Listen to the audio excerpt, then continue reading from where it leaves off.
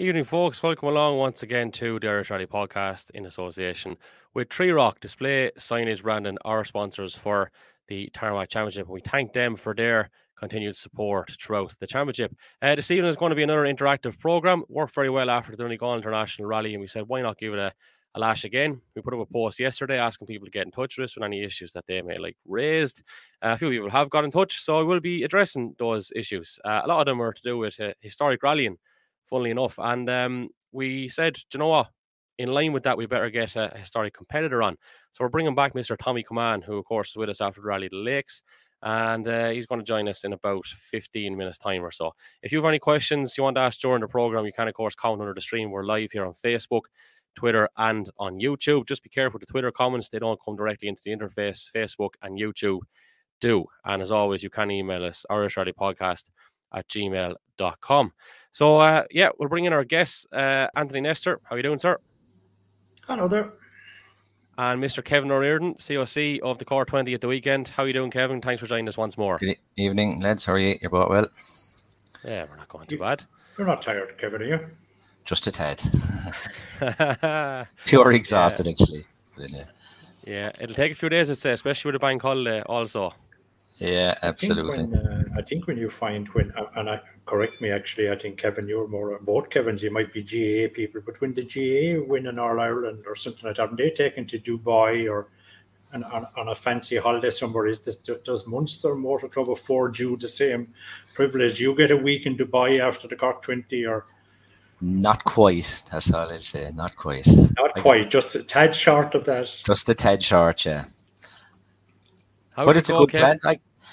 Look, it went well. It was a tough weekend. I suppose anyone who was at it and knew a bit of what's going on behind the scenes knew it was a tough weekend. But there were some great battles going on there. Like the weather turned a bit iffy on us on the Saturday evening, right, which made things interesting on the road surfaces. But Sunday was a beautiful day, like sun shining all day, and it was great battles. Unfortunate now for a few people, obviously, like Alistair there going off and a few more like Colin Byrne in the national, like, it was, they had to win in their grasp, and that's rallying, I suppose. Just too late into run the break battle. 3.1 seconds between Moffat and Devine going into the last couple of stages. That was a nail biter in particular. What we're going to do tonight, Kevin, before we delve into the kind of heavier stuff, is we might actually start with the class winners, because I know often on the program we end up doing it last. But why not start with it?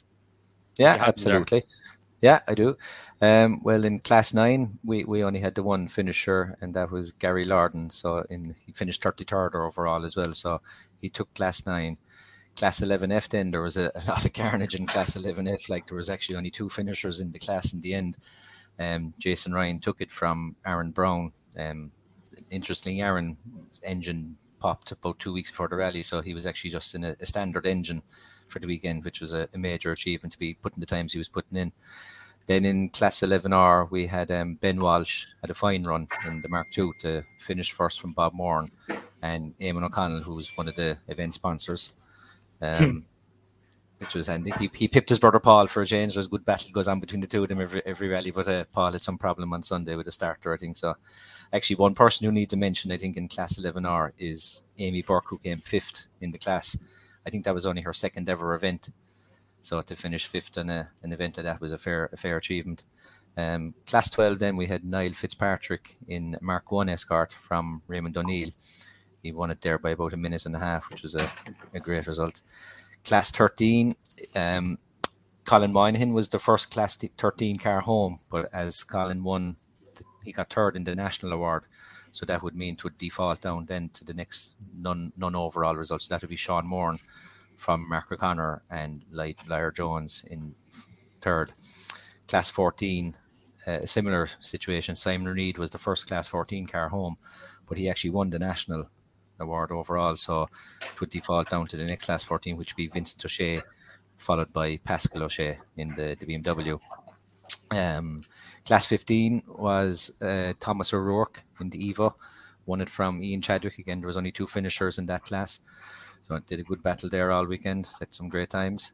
Class 20 was Wayne Sisson, who was over for the first time he did the rally, actually, in an Evo 10. He's a very quick driver. Class 24 was Andrew Purcell, who hadn't been out in the car, I think, in something like 3 years or something, but he was on the pace unbelievably quick, like, to get the hang of it. So he won Class 24 and came 5th overall, actually. He was 4th overall going into the last stage, but he had David Guest hot in his heels, and Andrew said he'd go for it, and lost out. Unfortunately, he spun at the junction and lost about 40 seconds, I think. So he won that from Niall Devine in another Fiesta. The Class RC2 then, obviously Josh, Callum and Marion were the top 3 overall. So David Guest won the class for RC2 from Enda O'Brien, and Darragh Reardon in his S2000. Class RC4, you had Casey J. Coleman, who had a phenomenal run. He actually finished 12th overall in an RC4 car, which is an astounding result. In fact, actually all the RC4s, you had Casey J, Jason Dixon and Ryan Caldwell all in RC4s, and they finished 12th, 15th and 19th. Like that's serious pace from those guys. Yeah. Like 1 litre cars, like it's phenomenal. Like we moved on then to the historic category. In Class 17 we had Ned Flanagan in the Lancia Fulvia, who finished first in that. Excuse me. In Class 18 in the historics, you had Neil Williams, obviously won it overall from Adrian Evans. You had Duncan Williams was the next best up in Class 18. He won the class from Padder Walsh, and Berrien Richards was third.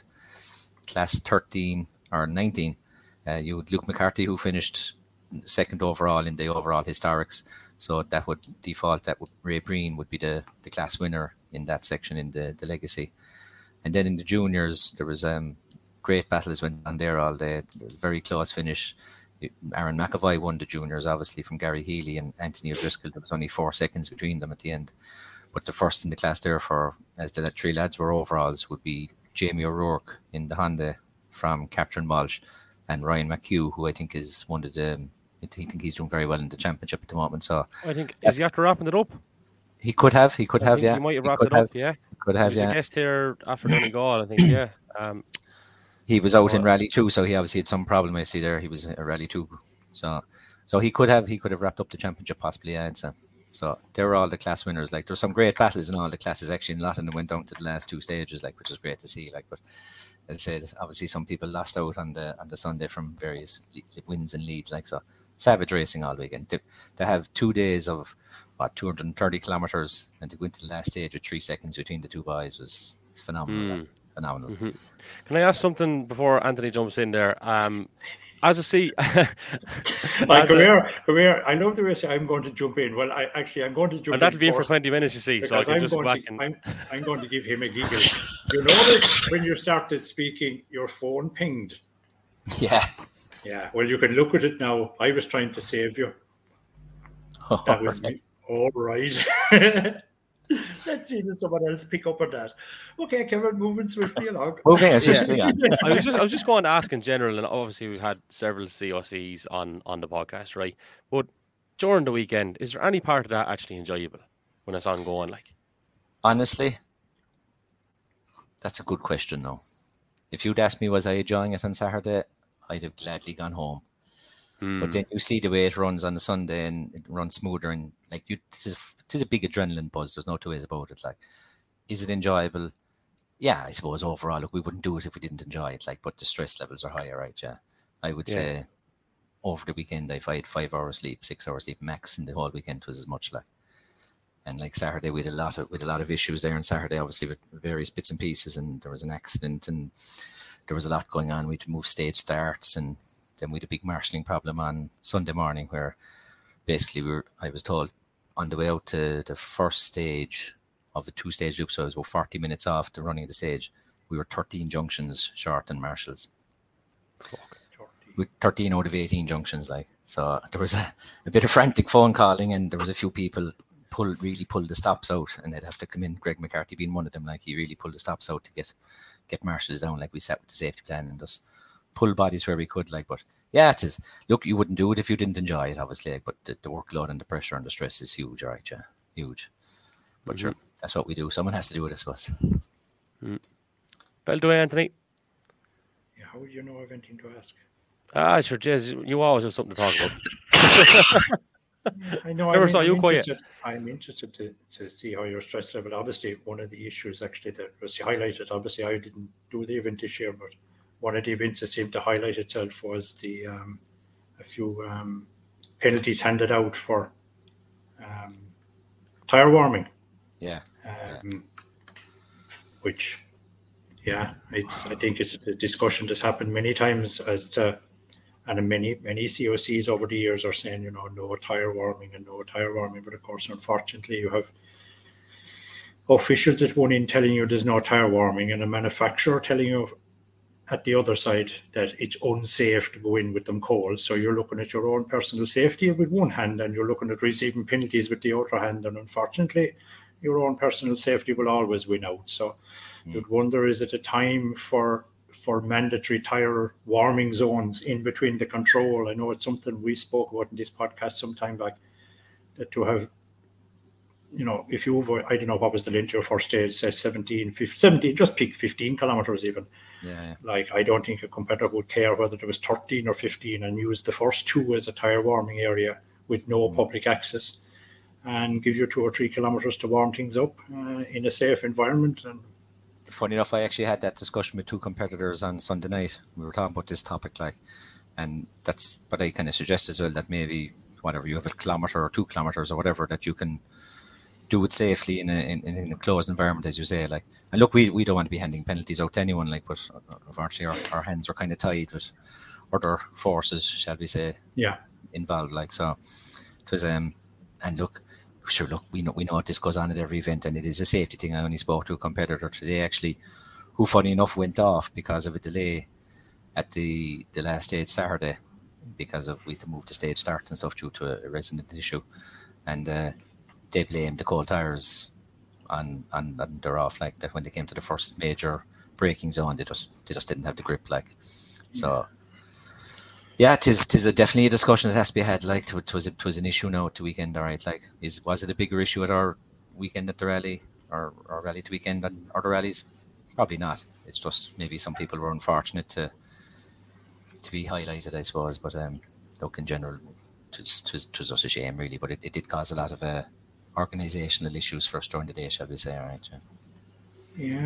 Yeah, I suppose it's a bigger subject, really. But I suppose, look, we know it's probably the wrong thing to do, but what do you do? And especially, and it's more obvious actually, would you believe, on a hot day, because on a hot day, say if you leave service with a set of hard tires, they need to be brought up to a higher operating temperature.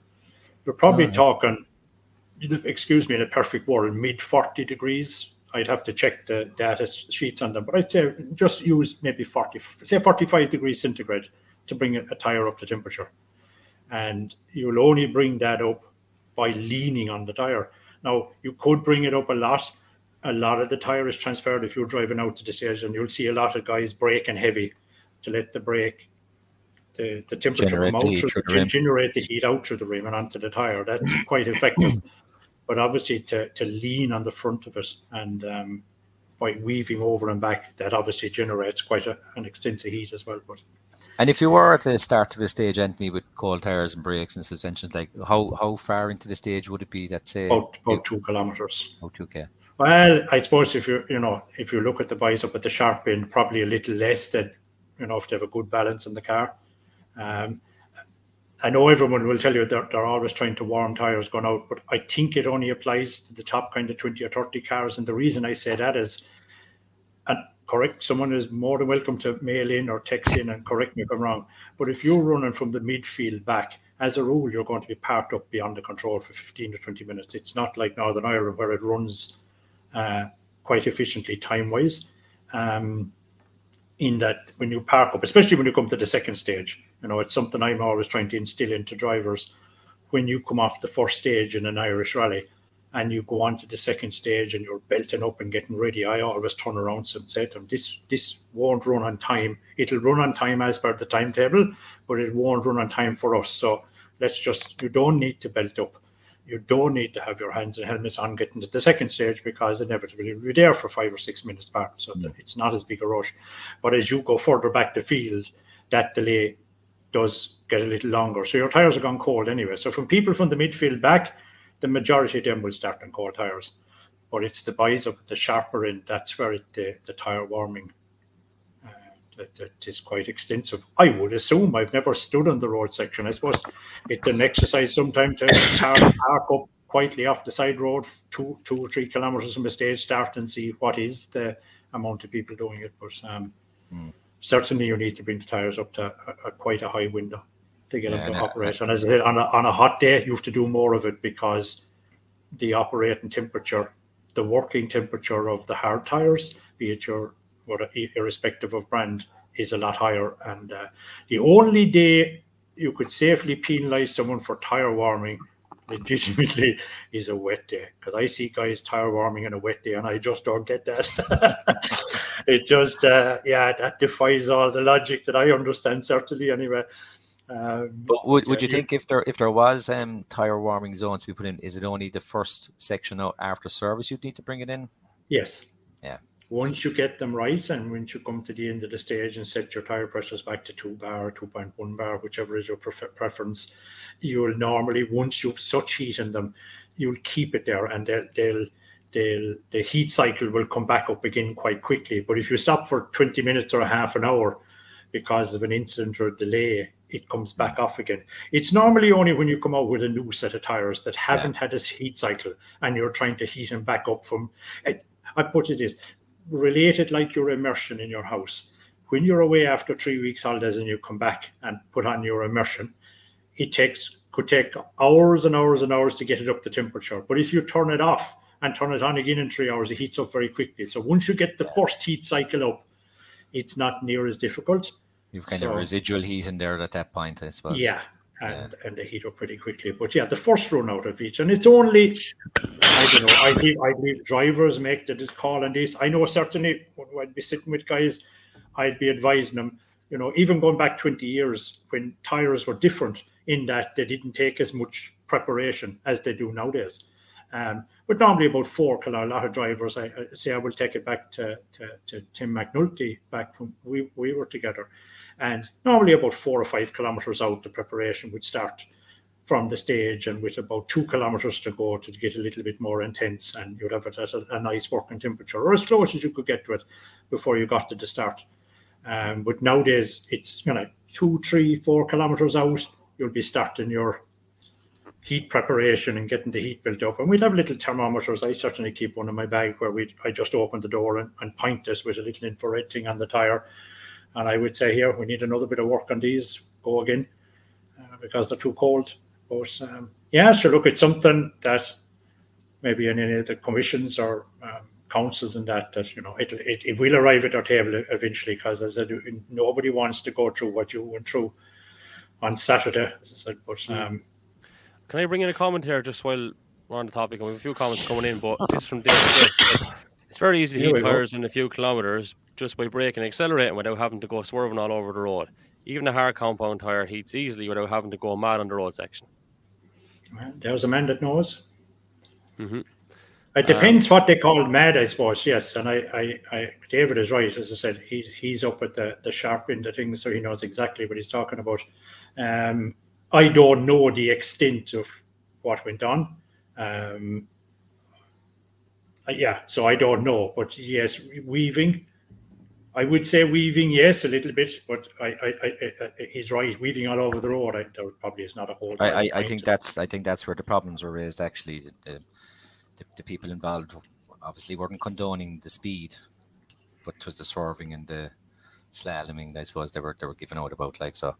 But look, it happened, and so be it. Like, it kind of threw a lot of pressure and stress into the Saturday. Right, like, I actually missed the middle loop of the stages because I was trying to deal with certain individuals, but as in authorities and stuff, like, so.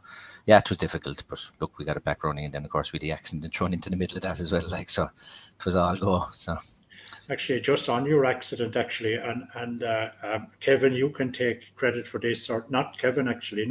There's two Kevins, so there's Kev. I see you've Kev under yours. It's a new abbreviation.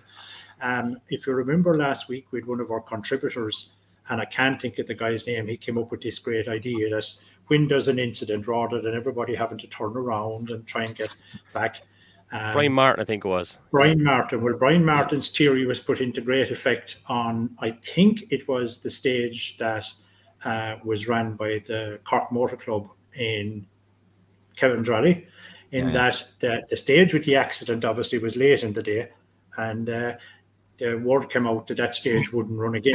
So what the guys up in the Cork Motor Club and their people, they brought the man who was in the control, who's a ex-competitor actually, I think, Bob Kelly, I could be wrong, and brought the whole entourage down onto the main road, and people didn't have to turn into the stage, and they were able to get their time and continue. They didn't have to go up and do the loop and so on and so forth. Right, made it super efficient. I think that's right, Bob Kelly, yeah. Was it, yeah? So that's. So they're crediting the Irish Rally podcast with the great idea, Kev, so you can get the ball for that. We'll take it, lads. We'll take it. Well, in fairness... But it proved his point that man, what did you say his name was? I think it was Brian Martin, yeah. Brian, yeah. Well, it proved his point, it does work. As I said, I was only picking holes in it the last day, is it? We actually did that back in 2011 as well for the Cork 20, the year with the night stages, and the next morning there was bad fog up in Mulliginish, and the decision was taken that the stage couldn't run. And as you know, Anthony, that when you're at the start line of Mulliginish, like there's a helicopter, you need to lift the thing and turn it around. So I actually, because I went back to the road, back into the far side of Ballymakeera, and diverted them off the Clondrohid Road, like, and it just saved all that hassle, like trying to turn cars and the whole lot, like. But no, it worked well there on Saturday, because the alternative was actually you came up the road and you turned left into the stage, but the alternative was actually straight on. So it was an ideal place to do it, like. So it worked facing the right direction and everything. Exactly, yeah. There was no turning or anything, like just stop them, give them the time and drive on, like. So you'd wonder, is it a thing, from a clock of the courses point of view, is it a thing in event planning?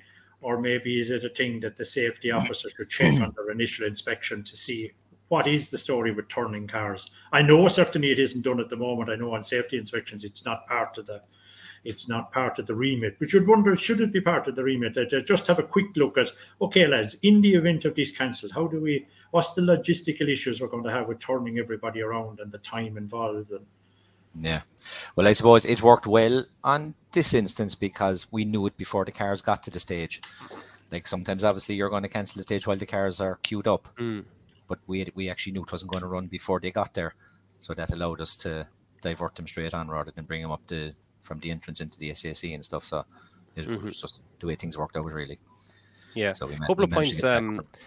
A couple of points, right? So, firstly, to be quite honest about it, it's nice to have COC here who's open to ideas as well. I'm not saying previous ones weren't, but like often sometimes when you point things out, certain lads might take a bit of offence to it. But when it's a solution-based thing you're pointing out, like just say, for example, if something does become of having the tyre warming section and lads are open to that, that's where things work. And like the other day when you see lads taking the initiative and moving the start, you know what I mean, or the control, I should say, it's good. That's what kind of what we're here for. Sometimes I think lads have the perception of us on this podcast that all we want to do is talk about negative shit and bring things into the gutter. That's not the intentions at all. It's actually a forum to try and make things a bit better, like, you know. That's the only talking about me. That's all. Don't worry about that. That's the only way you improve things is by taking on board things and applying them. And the day we stop learning and stuff, like, that never happened. Like, yeah, there's always ways to improve things. So. Just when we have you as well, right? And I found the thread. Well, obviously, when you see a thread, you're looking down through it and you're thinking, right, and you make your own opinion.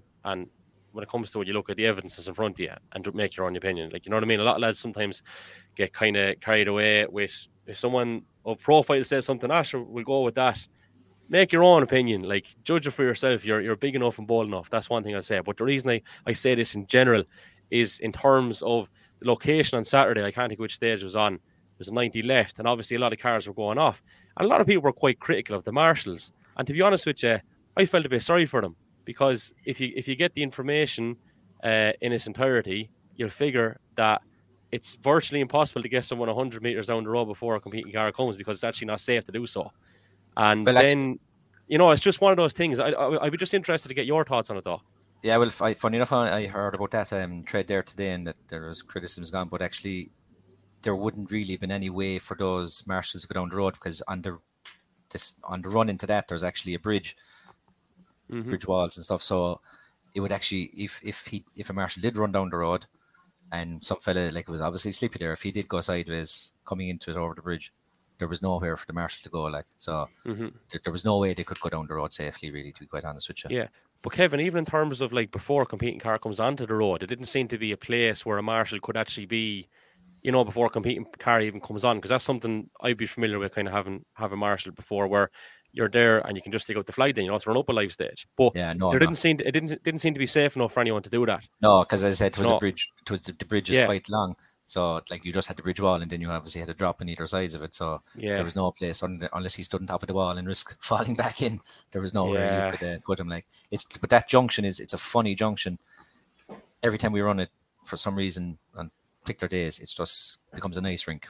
And it's actually only a short section from quite a tight right-hander. So there was some runoffs there, right? Yeah, savage. Yeah, and unfortunately, a couple of cars nearly collided, didn't it? Yeah. I suppose you could make a note for the future. You could make a note for the future, just to put a think board there, or put something or something for the road book. That this is the famous junction that they spoke about in the podcast one time. Certainly, there was a lot of straight hands there last year as well, but it was wetter. But even in the dry this year, whatever it is, just very shiny tar, just for a very short section coming into it, like so. You might dig it up a bit for next year or something. We've a message in as well. Now, firstly, may I say, I think the incident that we saw Saturday with the two cars sliding and the incident we saw in Down were completely different. There was a very short time frame between one car colliding with the other on Saturday, whereas in Down, there was a little bit more time, I believe. For me, and I don't want to name the lads involved in it, to be honest with you, but I felt that was kind of unfortunate more so than anything. Like, very, very little time to react in that situation, Kevin, in fairness. Yeah, well, obviously, your man who came from behind, he was obviously catching the car in front, like, and he obviously encountered the same problem that the first guy did. Yeah. You can criticize and all that, but, he was obviously after catching him. If there was 30 seconds between them still, it wouldn't have been an issue, but that's quite far into the stage, so, like, he was obviously only a few seconds behind him, and he encountered the same surface and probably couldn't avoid it, to be fair to him, like, so. Anthony, your thoughts on that one? I suppose the way you would look at it, no driver intentionally goes out to crash into another driver. But it opens the debate when if you look at the current tracking system, I'm not sure of the brand, or I know the company, but if you look at other tracking, or maybe the current tracking company has it, but there is a facility within other tracking suppliers called push to pass. And I think on our last podcast, Hal Lewis asked me below in the forestry in Ballyvolney, is there anything, he says, you could put on the track and like they have in Formula One that should wave a blue flag, or is there any technology out there? And I did a little bit of research on it, and there's some good videos, some of them actually showing the driver, Frank Kelly. But there's we brought it up at the Competitors Commission there recently, and Art McCarrick in the office showed us one of the videos. It's just a video off YouTube. It's there for anybody to go into, but it's the Rally Safe system. So where if in the case of this incident, that car coming from behind would hit a button, I suppose, in the perfect world, it would make the button blue. I presume it's on the co-driver's side on the tracker console. You'd hit the button to say you want to pass. You'd hit the blue button. That goes into rally control, who puts up a display on the dash of the car being caught, flashing blue, telling you there's a car behind you. And then it shows up a space that it's 500 meters, 400 meters, 300 meters. It shows it catching you in decimal form. And I think, to avoid penalties, then you have X amount of time to pull out of the way, similar to single-seater racing. And I just thought it was an ingenious idea. But I suppose it's like all ingenious ideas, it comes at a price. If my memory serves me correctly, that tracking system is just over twice the price of our current tracking system. So, where you're paying whatever, mid-40s €1 per car, well, I guess if you want to pay €100 per car per event, you can have it. Yeah. But maybe it's, it's like everything, it's like medicine. It might get cheaper in the future if there's a generic version. But if the technology is out there, this is the thing, is the push to pass. So maybe that's the way of the future, along with virtual chicanes and all these other things. So. Yeah, absolutely. Yeah, absolutely. Yep. Kevin, you've been very good with your time. Anthony, is there anything you want to ask Kevin before we do let him go? I know we have a couple of texts in and stuff that we got yesterday, but with Tommy come on standby, that we could probably ask those questions there as well. And Kevin could do it the rest, I'd say. But before we let him go. Oh, of course, there's one question. Are you doing COC for the Cork 20 again next year? To be discussed. You've already answered it. You could. All you do is pick up on the facial expression and you go, "Geez, he didn't ask me that, did he?" Jeez, that's an awful question to ask a man. We'll see. In the first day or two, you'd be saying absolutely not, and then when you get a bit of a rest on board, you're raring to go again. Absolutely. We'll Kevin, a pleasure as always. Thanks for coming on again. Well done, a super show as always. I tell you, to be fair to them, I think some clubs may not be aware, but Kevin tried out a new chicane to be able to visually see chicanes by putting up a more visible approach to them this year. So it'll be interesting to see how competitors' feedback is on that. I put a call out there to people today, and I got a lot of private messages back that you could nearly see these things from the moon compared to before. No, albeit people still hit them. People still hit them, yeah. But to be fair, like they were a super job. And to be fair to yourself, Anthony, kind of nothing to do with me at all. You're the first man to try them. So, but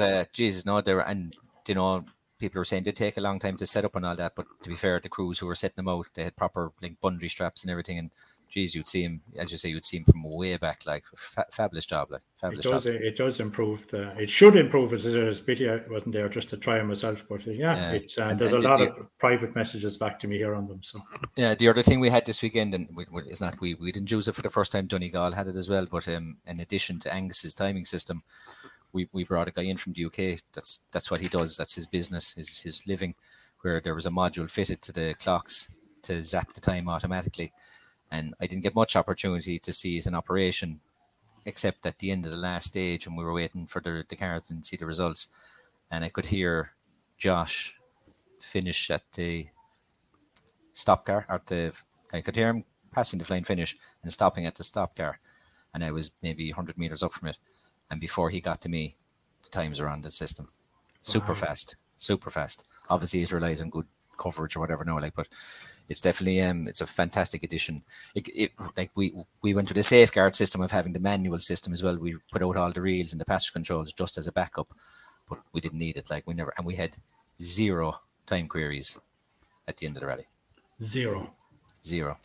So, you're not out of the woods yet, Kevin. Tommy Kaman wants to say hello. How are you? Hello, how things? Flying yourself. Tommy, how are you? Well? There's our own internet sensation, Tommy Kaman. Hello, Tommy. Are you all well? Yeah, they're very well.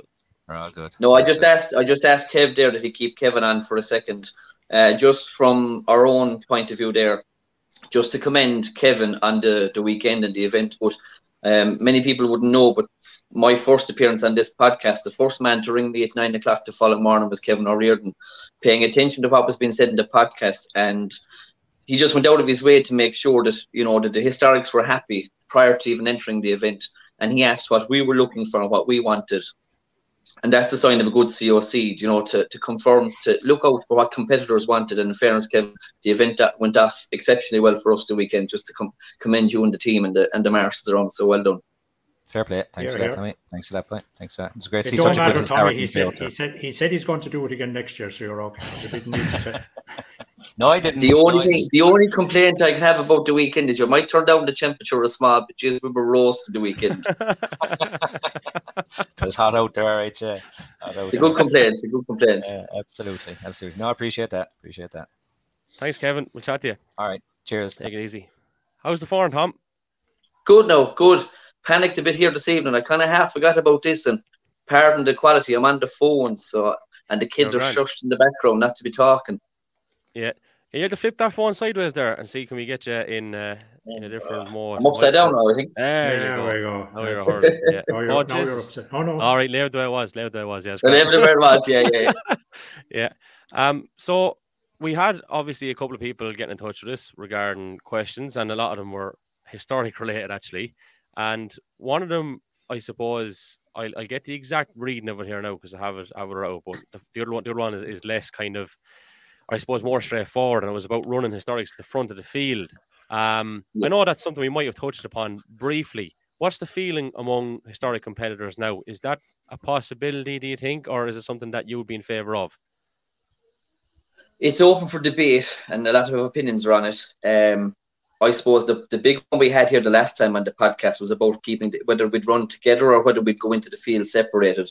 Mm-hmm. It seems that the general consensus is we're happier to be together.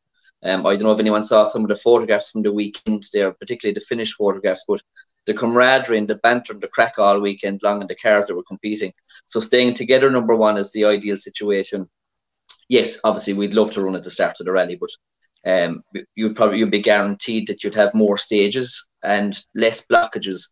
I think up to lunchtime on Sunday, I think as percentage-wise, we were still the one category that was still going with the highest amount of numbers. Obviously, the attrition later on in the afternoon with heat and engines and so forth. But running at the front of the rally, yes, we'd love to. From an organisational point of view, I don't know how it would work in timing. And the reason I say that is that there's quite a large gulf in the historics in one sense. It's quite competitive, it's quite fast, but of the 19 or 20 cars the weekend, there's still, if you look at the times, there's still a gap between them. So I don't know how you would really keep them all together and not lose the running of your event itself. It's open for debate, if that makes sense to you. Yeah. That kind of segues into the other question, funnily enough, that came in. And it was double barrel. It was to do with running at the front, but also it was to do with a splitting of the actual class itself. And the example used was a Pinto engine up against a BDA. Is it fair to have it all under one?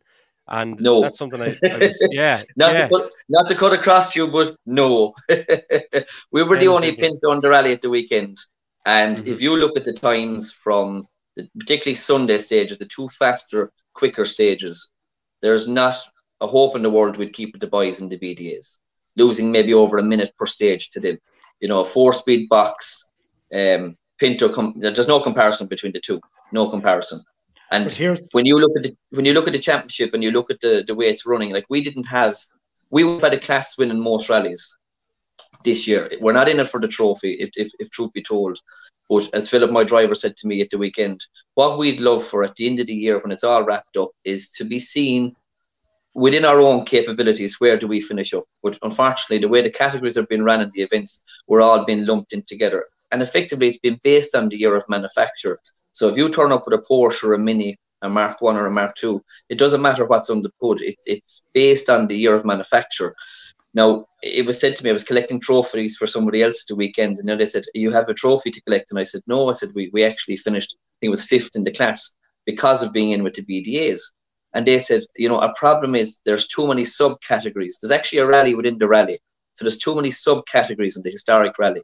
Now, again, it's not the principle of the trophies, but you are competing against far greater power cars, and you're never going to get the better of them. So if you look at anyone that's into looking at times, you look at the times from Sunday's rally, the BDAs were just completely wiping the floor with us in the Pinto, So, yeah, it needs to be looked at. It definitely needs to be looked at in terms of having fairness, and that's a big issue, to be fair. But you'd wonder in time, and I'm only just being the devil's advocate here for a second, you'd wonder in time that, okay, let's just say you split it, and obviously there's probably 100 horsepower deficit, maybe up in 100 horsepower deficit, 80 to 100 horsepower between a 2-litre Pinto and a 2-litre BDA. But if you look at that, then just say you sort it out, very similar to what was done with class, the 1600 class years ago. You had this, you had the 8 valve and the 16 valve, and then you had to split it again. They had front wheel drive and rear wheel drive. But if you ended up with the historic rally and going down the road of having all these classes split, you'd then eventually end up with the same as the main rally with like 24 different classes, and within an event that already had 24, and that could give you 48. You'd be heading on, and then you'd have the juniors. You've got 50 different classes. It'd be just bananas. I'm only just throwing it out there now. So is that what would happen eventually? I suppose if you look at the setup the weekend, you'd 17, 18 and 19 like they're running the national events. But yes, you might have the lads in the BDAs then might argue about the 4-wheel drive, 2-litre 4-wheel drive cars that are starting to come into the historics as well. But yes, as I said previously in this podcast, Declan Casey made a very valid point when we spoke about this in West Cork at one of the first rounds of the camp. He said, you approach the lads in class 12 and 13 and tell them, now you have to fight it out with the lads in class 14 for the weekend. It doesn't work. It's not fair to be, and at the end of the day, like you pay entries in and you pay entries to championships. We're just kind of looking for it to be reflected, fairly, to be seen that, yes, we don't want to be known as the best of the rest, for want of a better word. And I mean, there were other cars competing the rally the weekend, the Minis and the Lancia and so forth. Like, they're never going to stay with, never did they, or would they stay with the BDAs. But It's just you definitely have to separate the categories to be seen fairly. Yeah, it's like, look, it's like everything is open for debate. I don't know enough about it.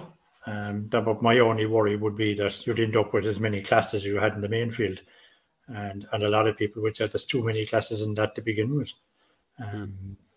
The only thing is, there is total inequity between. It's definitely the hottest rally in the country at the minute. And it's expanding. It's growing at an exponential rate. All the time.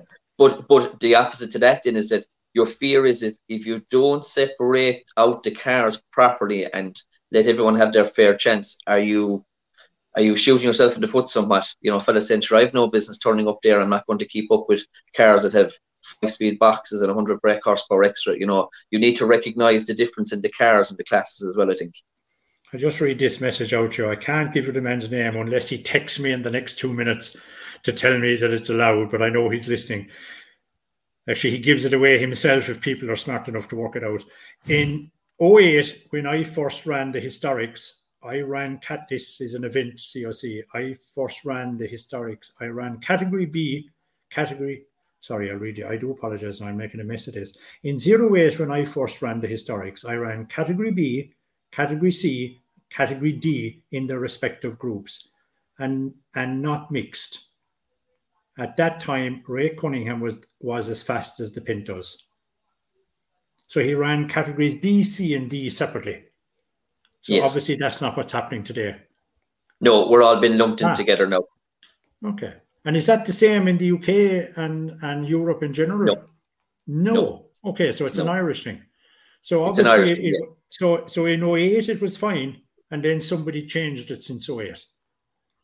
You see, if you read the rules, something actually, when we went back and looked at this, because we were trying to get an email together collectively, we noticed that even in the national championship, the only category that doesn't have priority entries or an actual overall championship noted in the rule book is actually the Historics.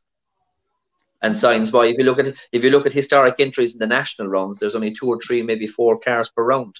Maybe if organisers maybe took a step back and championship organisers took a step back and realised there's 20 to 25 historic cars turning up at most tarmac championship rounds now, maybe it's the way to go. There's a review needs to be done. I think it needs to be looked at. Yeah, as I said, I suppose now is the time to address all these inaccuracies or, possible inaccuracies, and that while it's growing, don't wait till don't stim its growth by not addressing these beforehand and restrict people. Absolutely. And I think the other side of it is that if we address it now, I think it's only bigger it's going to get, because from the talk, you get the impression there's a lot of UK competitors looking to come over here because of the popularity in historic rallying at the moment. Yeah, you can't refuse any entries. Every entry is valid at this stage. Yeah, it's a valid point, yeah. Tony O'Driscoll has been in touch. He wants the juniors to run out in front. So competition, Tommy. Yeah. Yeah, and again, that's a valid point. I mean, they could argue the same. It's no different to any class in the rally looking to. Yes, obviously I'd prefer to run at the start of the rally, but I'm realistic. I can't see it happening. And I think the best option is, as I said previously, us running together with our own double O's.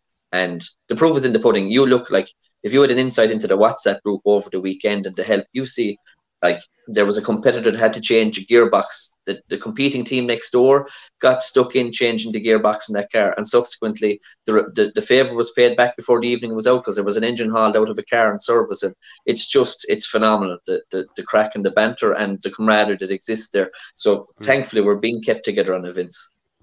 I know if you go back in time, sorry, I'm reading messages that are coming in. Where is it here? Oh, sorry. Why is it at the TRA getting it? So I have to read that again. Sorry, I'm at the losing my train of thought now. I do apologise, folks. Why is it TRA get historic injury but not in Triton rounds? Yeah, I'm at the been sent a question. I don't know what it refers to. Sorry. Carry on, folks. I'm going to take ownership here because Tony just goes back in touch again. He said, read the comment. Please wouldn't go astray, Tony, first of all. But I will read the comment out. The juniors should definitely run out in the front when running on their own. In most cases, they don't get a full rally with stages being lost. In fairness, they did get a full rally in the quarter 20 at the moment. They pay more than half the entry for less than half the stages in 2 days rally. We're happy to read them out. Be polite. The forestry run 2-wheel drives first. They do? Yeah. The J1000s are out there. Yeah. He said thanks. No problem, Tony. Grand. Okay. Let's move on. I have a couple of other things I do want to kind of address before we finish up as well. But in general, I know you've paid tribute, Tommy, to the event, and by all accounts, it was ran fierce well. In your opinion, then, and you've got a very well, I suppose, calculated opinion. Why, in your opinion, did the entries fall down? Everything else seems to be really good about it. Like, we're hearing such great feedback. Yeah, there was a couple of ideas about that. I suppose we'll just take it from a historic point of view. The historics was double points at the weekend, so that's why maybe there was a good strong entry, even though it's only 17 or 18 days to the final round, the Ulster, which is double points. There was other events on the country at the weekend, and I know you touched on the fact that Kevin was very honest about saying, pulling marshals left, right, and centre. Maybe it's an issue for the governing body. I know the lads pulled it to a weekend, and it's a bank holiday weekend, and the weather was exceptionally good. Quite close to the final round. If you're tied up in the championship, maybe your hand was forced to go to Cork, but a lot of the other, we'll say the main field juniors, is all double points in Ulster. So why go to Cork and do a 2-day rally for X amount of points when you can go 2 weeks later to the Ulster and get double the points for the same amount of mileage? So I don't know. It was a fantastic weekend, fantastic event. Stages were exceptional. Maybe a little bit too quick for our Pinto, but I have to say, like, the whole layout of the whole rally, and even the likes of moving the time control to the road section, when things weren't going their way, they were losing stage miles, and just a bit of forward thinking by the club. I have to say, I have to commend them on it, in fairness. But I suppose it comes down to whenever you move an event and move the date of an event, you're not going to please everybody, and it's a hard call, I suppose, and they made the call, in fairness to them, but from an organisational point of view, the rally was exceptionally good the weekend. So it's just a pity it didn't get more numbers. I just see it ties in, actually. I got an explanation back, actually, to this message that came in on the phone there. How is it that the Tarmac Championship rounds, i.e. the Corks and the so on and so forth, how do they get such a good historic field, but the national events don't? Good question. Don't know. Good question. I'd say one of the reasons, I suppose, if you look at the makeup of the current championship, a lot of the competitors are travelling from the UK, and I suppose value for money coming for 2 days rallying, when you do the same travel and bringing crews, it's probably one of the biggest factors is the finance factor of it. They're getting 2 days rallying and 2 days recce condensed in, whereas you're coming from a national round, come Friday evening, you're recce Saturday, you rally Sunday, and you're gone back again for the same travelling money. That would be one of the big reasons, I would say. It's getting the support. Was there, how many took part in Cork? Well, I think it was mid-20s. How many were from overseas? 19. 19 I think there was 19 historic cars in Cork at the weekend, yeah. And I would say, without looking at an entry list, there was definitely 7 or 8 of those cars from the UK. All right, so almost 50%. Almost half. Yeah. Yeah, and even some of the Irish competitors are actually travelling from the UK to compete in the event. Right. Yeah. Okay. Can I bring in a couple of comments, lads? Carl Egan's been in touch about a couple of different things. He was on about the rally safe tracking system, had the function, Anthony, about what you were saying, to warn cars when they're coming up on another car when it comes to the cost. He also says UK forestry run historics and 1400cc and 1600s cars first seems to work well. And he's added to say 40 miles on a Friday in the Ulster for the same points as 3 days in Donegal and 2 days on the other rounds doesn't seem fair. Mm-hmm. 40. I didn't even see the schedule for Ulster yet. So there's 40. Is that what all it is? Wow. Okay. Yeah, I've heard that from miles. People. Okay, I didn't know that now. And Paul McMahon just add to it.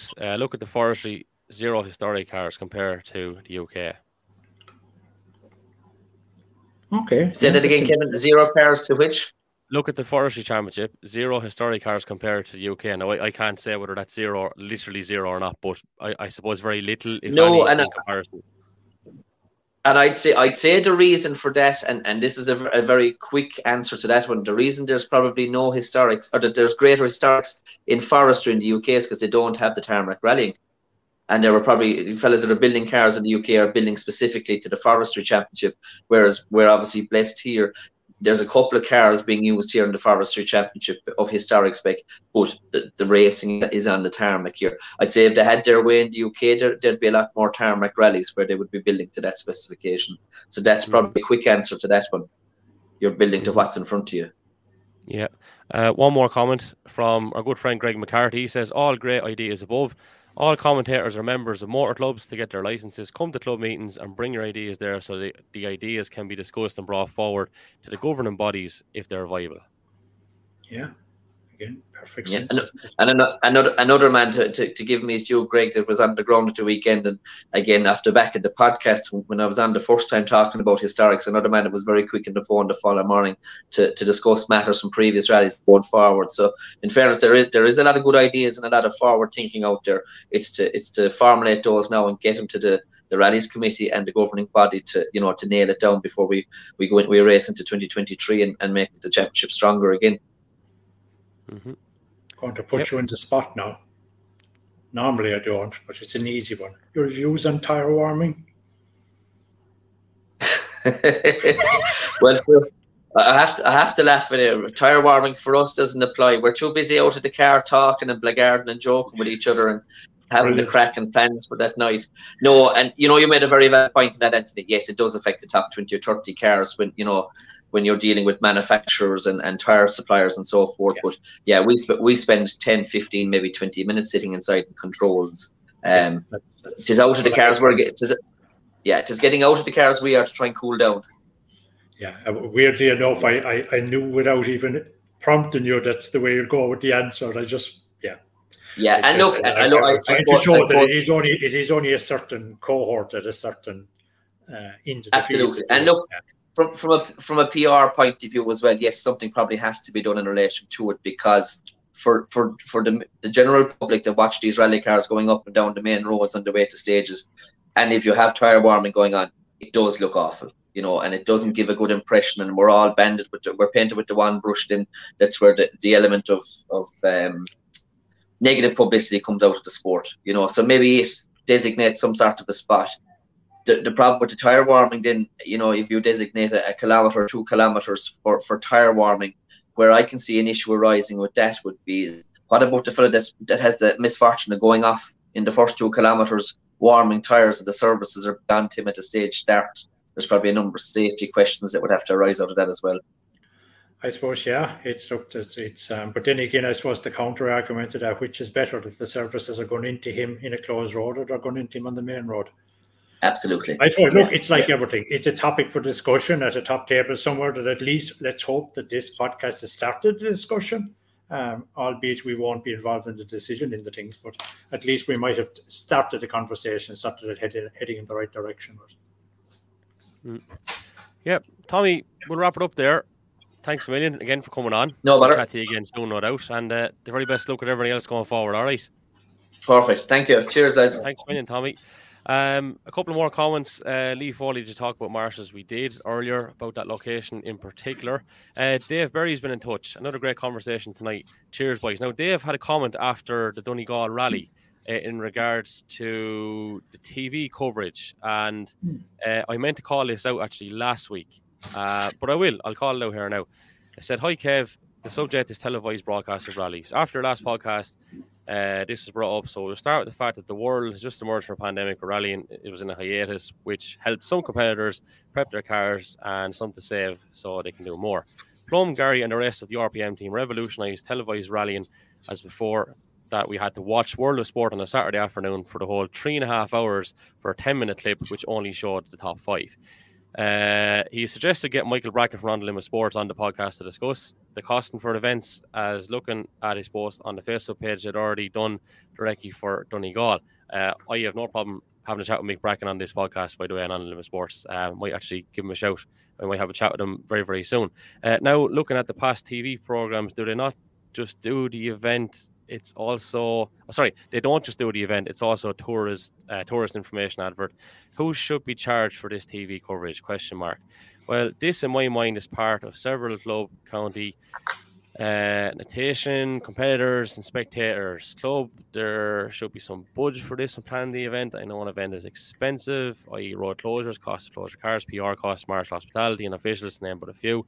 County economic growth, i.e. hotels, restaurants, pubs, shops and petrol stations. The nation, tourism and economy for the government. Competitors, yes and no. Put €30 on the entry fee, as not everyone gets TV coverage. They also need this for their sponsors. That's a little bit airy fray, just as I'm calling it out, but I'm calling it out as I'm reading it. Spectators, well, this is controversial, but a weekend pass for €20 to give them access to service areas and special spectator areas. If there's no TV coverage in the long run, the club might lose sponsors. The title of the championship sponsors, I suppose, the event and individual stages. For the county, they lose income to business. Countries, a loss of income from tourism. And competitors, potential loss of sponsors and a need to budget to compete, so you lose them. And spectators, well, no events, no spectators. Thank you for your wonderful podcast, and I look forward to watching each one. Your friend Dave Berry from the Isle of Man. P.S. You can tell Nestor he's the dog's bollocks, as I always laugh at him. So there you go. Read out to the best of my ability, and thanks to Dave for getting in touch. IrishRallyPodcast@gmail.com if anyone wants to do so. I know we addressed it in the last episode, but he's conversation right. with Mick is probably the way to go. You can't. Yeah. I know I've a love of dogs. I have actually 2 or 3 of them nipping around me, but I must say it's the first time I've ever been called the dog's bollocks, I must say. But I've been called one half of it. Usually the dog is left out of it. Usually the dog is left out of it, and I'm just called the other bit on its own. He's right. You can't argue the point. I think history will judge us poorly that when we're all old and in the nursing home and we're playing our videotapes, let's call it, because they'll probably come back into fashion again. There'll be no 50th Donegal. There'll be no Cork 20, albeit, to be fair, I do know that Cork 20 were looking for coverage, TV coverage, but I think it is a long, complicated wrangle, and to be fair, I'm not going to get into it because I don't have all the facts. But I think the TV slots were all in relation to that you had to maybe put 2 or 3 events together, and Cork couldn't go alone, even though they wanted it and they were set up for it, but they couldn't have it. There was nobody able to do it. It is my understanding that there was nobody able to provide the coverage or the footage to provide the show because there wasn't the availability of slots. You had to book for 3 or 4 events, and there wasn't 3 or 4 events, let's say, on board. I think it's a pity. I think whereas the social media stuff is great and it's instant, but it's like everything, it's quite repetitive and it's very easily forgotten. I think the history of having the event to sit back and watch, albeit there's several companies out there. I see a company called Mad for Tar. I don't know the names of the people. I see Flying Finn that do lovely video shots. And they are lovely, but of course you missed, as that man says, you missed the Plum and the Gary Gillespies and the Mick Brackens and the Elaine Hayes and all the people doing the commentary. I personally, I'm of the. I suppose you'd have to ask a different age group maybe as well. I personally like to sit back and watch the TV program. And if you remember our podcast the last day, somebody was, I think it was you actually, mentioned, watching a car coming up Knockalla, and I just said to you, where did you see that? And you saw it on television. You weren't actually there. You saw it on TV. So I think the memories from Facebook things at the end of stages and in service areas and that, they get forgotten quite easily, whereas the memories of TV, in your case, the last day were lasting nearly 30 years. So,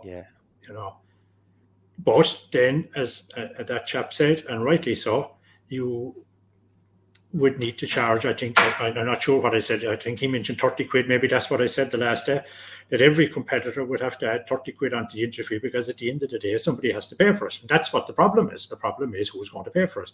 And at the moment in Irish motorsport, you have 2 revenue streams for incoming money, the competitor and the sponsor. That's it. Because we have no mechanism here, which is a pity that there isn't a working group put together to explore it, to see where could you take it. if there's only to charge a fiver going into service and supply a Lanard and a program or something, I don't know. I'd to be fair, if anyone had the cojones to try and get it up and running, I'd love to be part of a group put together to get that up and just to explore it anyway. There's a couple of questions after Conan. Tony O'Driscoll said, sorry for the bad manners. Great show. It's grand, Tony. All is forgiven. Don't worry. Gerard Keown says, why don't Fáilte Ireland invest in advertising our great country through this big revenue generator rally? And now, I think where I was going to add in on this was you need someone to lobby that accordingly and document it. Do you know? So then, unless you literally dumb it down and put it professionally in front of someone, I don't think it's like everything, I suppose. It's how you sell it, really. But it is. But if you look at how the story was told as well, do you know what I mean? It was like a lullaby for grown-ups, to be honest with you. Like the way it was put, it was fantastic. Brilliant, it was just a story being told. You know what I mean? A work of art, really. Like it was. If you go back and listen to the old footage, it's and this is not taken from the current type of footage from all media. Personally, for me, Plum Tyndall and Gary Gillespie, it was like I don't know if I'm using the right term in the English language, like a crescendo. There was a build-up of the drum and all the way, and then Austin McHale arrived at the corner. There was great enthusiasm. There was a build-up great enthusiasm to, I have memories in my head that are going out of Vincent Bonner in Donegal, which would be one of the ones I loved when he was there against the PFWs. And everybody has their own memories of things they saw. James Cullen coming through the village in Ramelton and Plum Tyndall jumping around with excitement, and narration.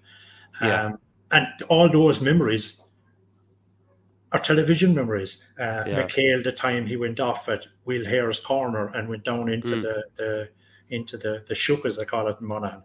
And all those are television memories. But you can nearly, it's a bit like when the Irish football team, when George Hamilton, that the very famous phrase, the time of the goalkeeper and Packy Bonner, a nation holds its breath. Every person, man, woman and child in this country knows where they were when that was said. And to a smaller degree, we can all have those same memories for all of Plum and the older. And when Motorsport Ireland bought all that footage, and they see it on from time to time there, quite rightly, I think it's every week, they release Thursday, one other footage. It's a Thursday, yeah. And like, you see how professional they were in their posts. But obviously, it was probably a big budget operation. And there was probably a lot more money back around then. And also it may not have been as expensive as it is nowadays to try and get space on TV. But yeah, maybe to have Mick Bracken on of an evening there and have a chat and see what it's all about. And I suppose like everything, a lot of people, I suppose I'm aware of the cost because I've looked into them before, but maybe, is it the subject of a program some night? Let's lay the costs of TV coverage bare on the program. I suppose there's many issues with that. I certainly, another thing we might look at sometime is the Women's Commission, which is gathering great momentum in the country. I think they're having a meeting tonight. We do a night on that. There's so many other things. And one thing that's close to my own heart that we're definitely, I hope, do a thing on is insurance covers. We won't dampen tonight with talking about that, but personal accident insurance and providing your own. That's something we need to, get the message out there to say, right, lads, you need to start insuring yourselves and let's, have people secure, God forbid anything happens. But there's so much. Yeah, there is. I can't argue with anything from that chap and the other man. He's spot on. Yeah. Sure about we'll have bollocks, but however. We'll have that chat. Hopefully, we'll make all going well. And as I said, they are stories that are told, whether it was on Limit Sports or whether it was on RPM. The Donegal 99 was a standout for me. I actually may go back and dig out the clip, the intro at the start of that. Chicane Salt Water was the tune anyway, but the way Plum was so articulate, is something playground related. The Sprint Media boys actually did a podcast on that rally. Definitely worth checking out. Rally DNA as well, Killian Cronin. Let's give him a shout out. He's flying it there. I want to, Killian's been in touch quite a bit and he's doing great work. East Coast Rallying, they've been in touch a bit as well. They're YouTubing as well. So we'll give them a bit of a shout out. The other thing I wanted to just make people aware of, behind the scenes, and it reminds me, I must give Willie Maverty a shout tomorrow, is we are doing a tribute program to Rory Galligan as well in the coming weeks. Now, this was on the agenda over the past couple of months, and between one thing and another, mainly my fault, I haven't got around to actually putting that together, but that's going to happen over the next couple of weeks, and all going well. I still have to speak to his family and all, but we're hoping to maybe do a link where people can donate to an organisation of the family's choice, maybe. So in the next couple of weeks, just I suppose keep an eye out for that. Anthony, aside from that, I suppose I just want to thank you. I want to thank Kevin O'Riordan. I want to thank Tommy Coman. I think it's been a very enjoyable program. Again, we have a lot of viewers and listeners writing in via Facebook, YouTube, and indeed by email. And it's great to actually be able to provide this forum. It's very enjoyable. And to be honest with you, I learned a lot from it myself, listening to you guys that have been involved for all these years. So thanks again. Any other business before we finish up? No, looking forward to the Ulster 4 weeks' time. Let's rock on. There was a couple of things, sorry. The Carlow Car Club have a forestry sprint on this Sunday. Wexford are obviously taking in entries at the moment. The Galway Some Rally, I think, are taking in entries as well. So just to give them a shout out. And I think Wexford have a concept. If you bring a marshal, I think there's a caveat with the entry as well. I think it's favourable upon you. I don't know the exact ins and outs. I think you get priority. I didn't look at it now, but I think you get a priority. Yeah, that's a great concept. And another, in fairness, sure, anything. You try anything. It's better try and fail than not try. Try something.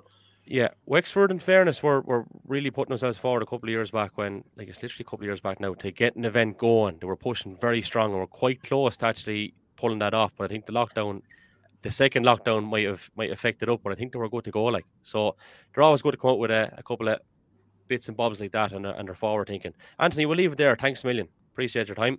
And just a shout out once more to treerock.ie, our sponsors for the Tarmac Championship. We're back again, obviously, in the next couple of weeks. And don't forget to give us a follow on Twitter, Facebook, and Instagram at Irish Rally Pod. Nice bit of spam coming in. I noticed on YouTube there, so we'll have to clear that. Lovely. Until next time, lads, take care.